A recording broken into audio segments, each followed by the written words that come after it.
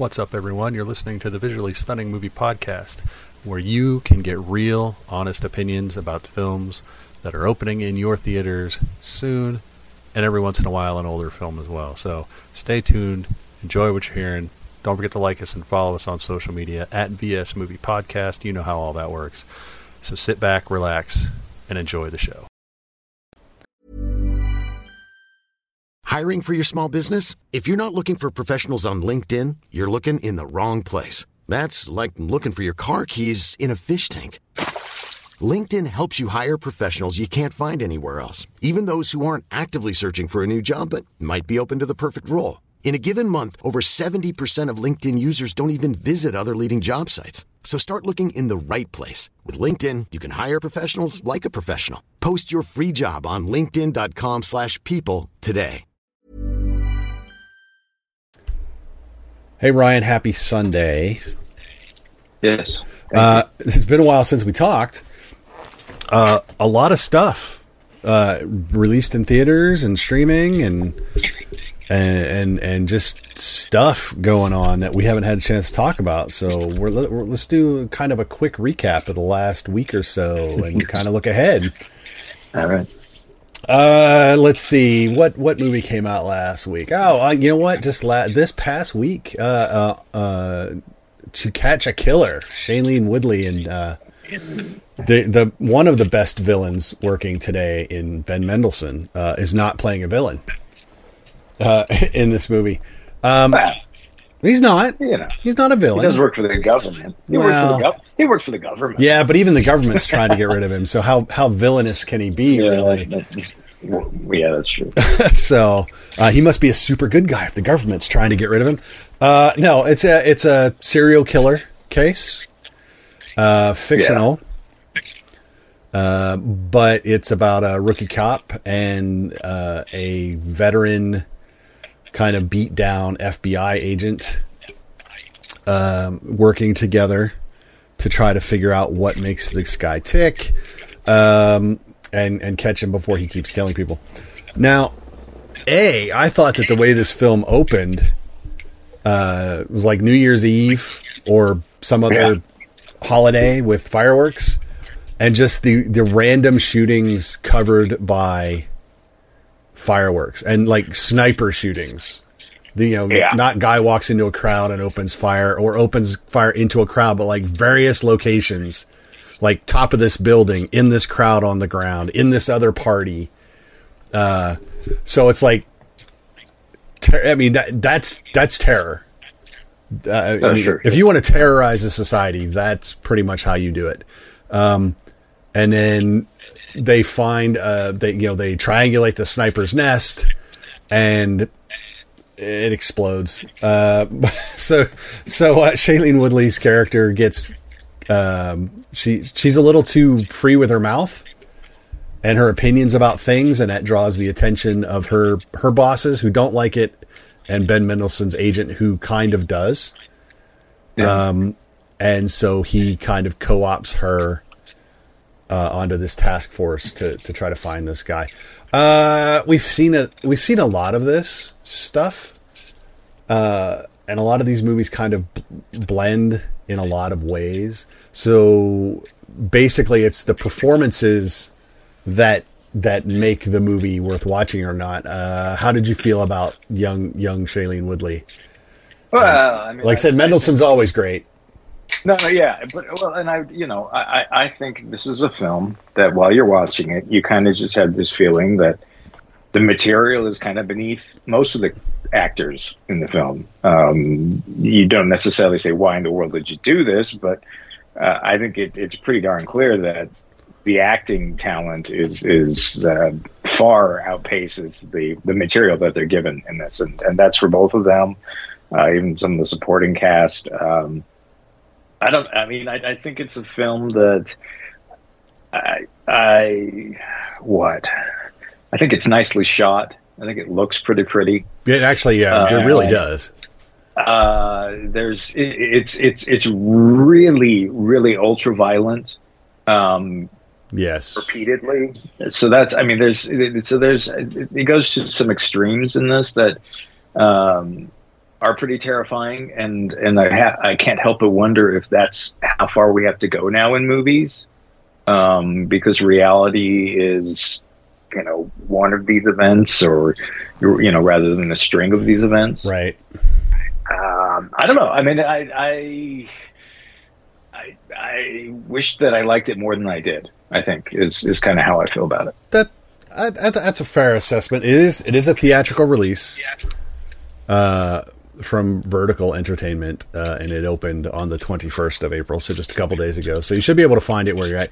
I think seeing it on a big screen would have been interesting, because again, a lot of the cityscapes, they are shot really intensely, and I think that would have translated well, as would the opening spree. But after that, it's people are, I don't know.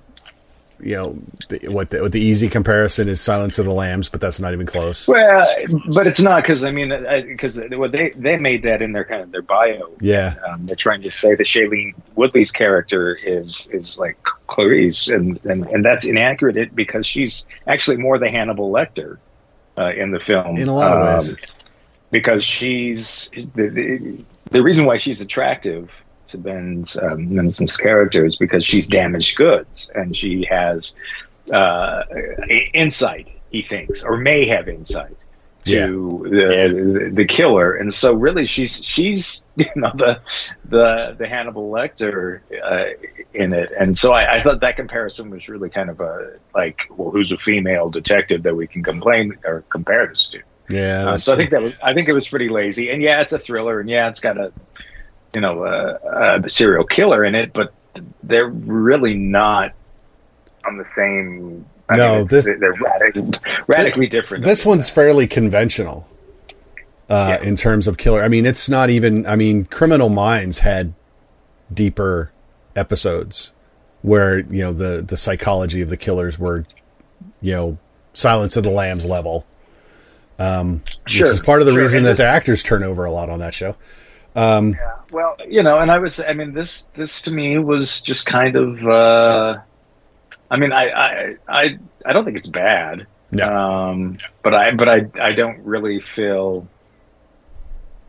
all that compelled to recommend it either. Fair enough. Yeah, like I said, I think it's worth a watch. I think it's probably worth watching or waiting until it streams, but that's one of those things. So that's to Catch a Killer. Another one that opened on this past Friday, Guy Ritchie's The Covenant. Yeah. Jake Gyllenhaal, Dar Salim. We talked. A few of us were chatting after the screening, and I said it was weird to me that Guy Ritchie wanted to make a movie about Afghan interpreters and the United States military, and so prominently put his name on it, which I don't think he's ever done. I mean, it doesn't. And I agree with you on this, and I think we did talk about this, but because it's not, it no time feels really like one of his films, or rarely feels like one of his films, and not because it's not necessarily well done, but he's got a particular style. Yep. And that style is not. I'm not going to say it's not there, I guess, but it's definitely submerged in this. You wouldn't, if you saw the film and you're familiar with his background, you wouldn't look at this and go, "Oh, this is a Guy Ritchie film." It's the least Guy Ritchie film, or the least Guy Ritchie film. Yeah, I mean it's pretty. What? Well, there's a lot of things we can say about this one. There is, but so it's about the U.S. military and their Afghani interpreters during the war in Afghanistan, and how they were promised visas for them and their families to come to the United States because the Taliban would kill them.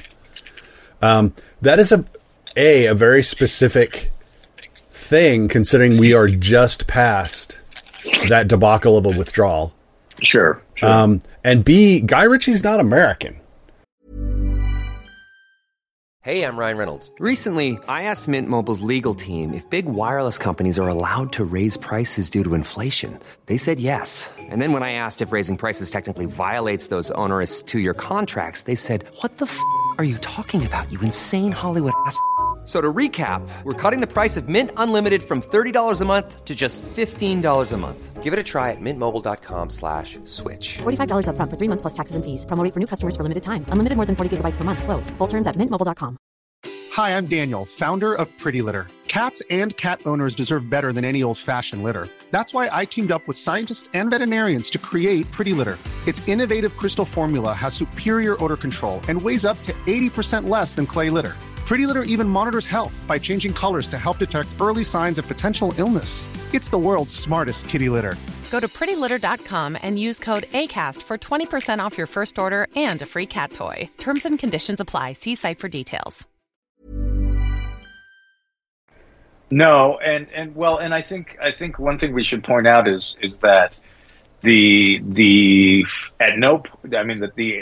film, the space where it takes place in is not during or after the withdrawal. No. It is during the conflict. Yes. Yes. So it is clear. But again, the subject matter lends itself at this time and place. Sure. And like I said, so I found it strange that he chose to do it. He chose to do it, like I said, and then he went so far as to put his name on it. And it just strikes me as the choice of subject material and the fact that he's going, I'm branding it, a la Tarantino. It means it's important to him. And I found that really kind of hard to reconcile. Yeah. Why? I don't know why exactly.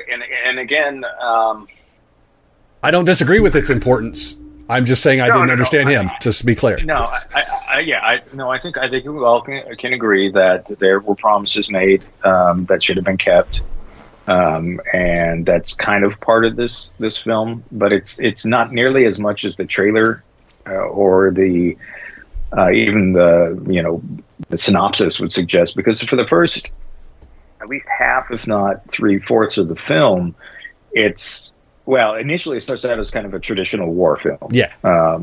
And then it evolves a little bit and becomes let's journey through the enemy lines back to safety. Yep. Which is, and it's something we've seen before as well.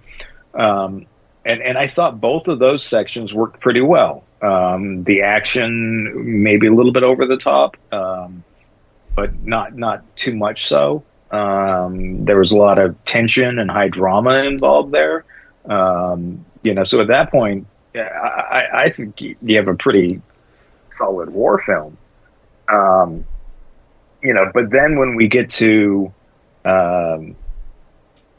Jake's character getting sent home to America, and it becomes, okay, I've got to get my buddy out, and no one's going to help me get my buddy out. I think it bogs down for a while. So I think actually when it gets to the part where that I would think thinks is really important, bureaucracy is not that interesting compared to what I think there's a lot of things he could have done to make those sections better, because then it returns back to a fairly traditional war film, only even more over the top than it was initially before. So it feels like the important part of this film is probably the worst part of this film, which is the bureaucracy, which is ironically probably one of the most accurate parts. Yeah, it's just not very cinematic. We say that a lot. Lots of things aren't cinematic. Yeah, and bureaucracy is not. Yeah, and I think that there were ways that they could have at least. I'd like. It's funny because we spent like 45 minutes in the desert, wandering through the desert, and yet soon after wandering through the desert, they give us a montage of wandering through the desert, and it's almost like they didn't think we would remember how horrific or difficult or what happened, and so it's like, why are you showing me this? I just endured this with you. Well, I don't need. Are you talking about Jake's flashbacks? Yes. Well, because he didn't remember any of that. Well, and it got worse the more he remembered, and so it became more frustrating. He can stare at a wall.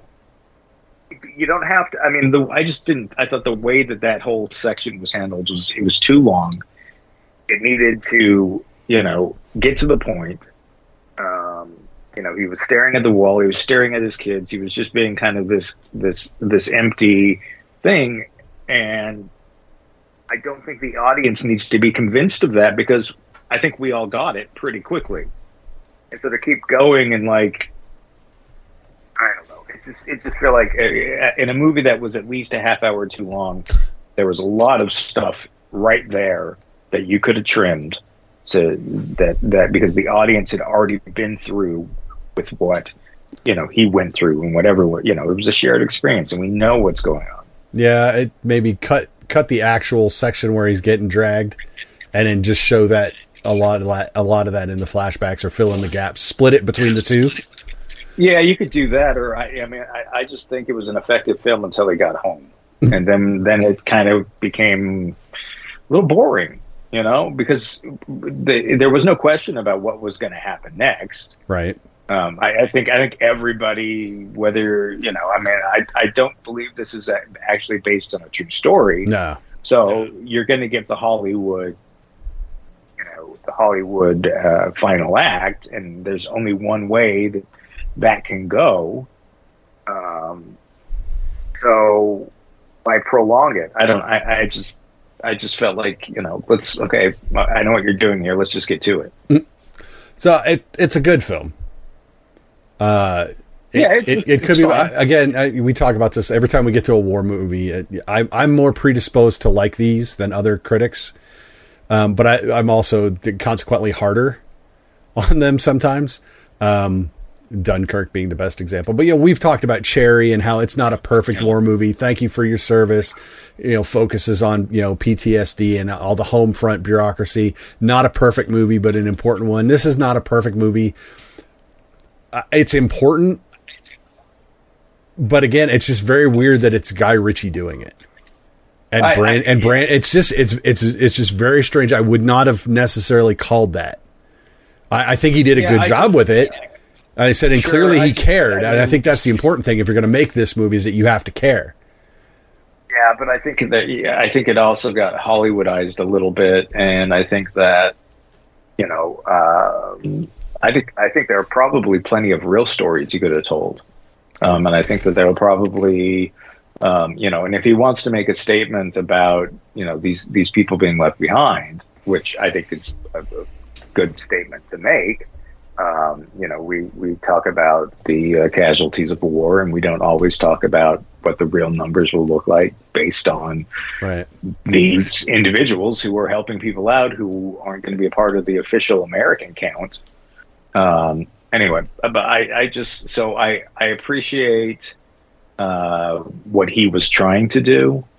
I just don't necessarily know that I feel like he ended up making a film that's going to make people really think about the issues, because I think that final act is so I think it shifts from First Blood to Rambo in that last act. I think that that it just gets really big and explosion-y, and maybe that wasn't, I don't know. I just didn't feel like that was the most effective way to go about it. Right. I do think if you want to see it, you probably want to see it in the theaters. Sure. It's a big screen. Oh, yeah, absolutely. It's a big screen movie. So, like I said, I said I liked it more than you because, but I acknowledge it's not perfect. I think I applaud Guy Ritchie for doing it. Because again, it's an important topic to cover, and so it's nice that it's out there, being exposed like that.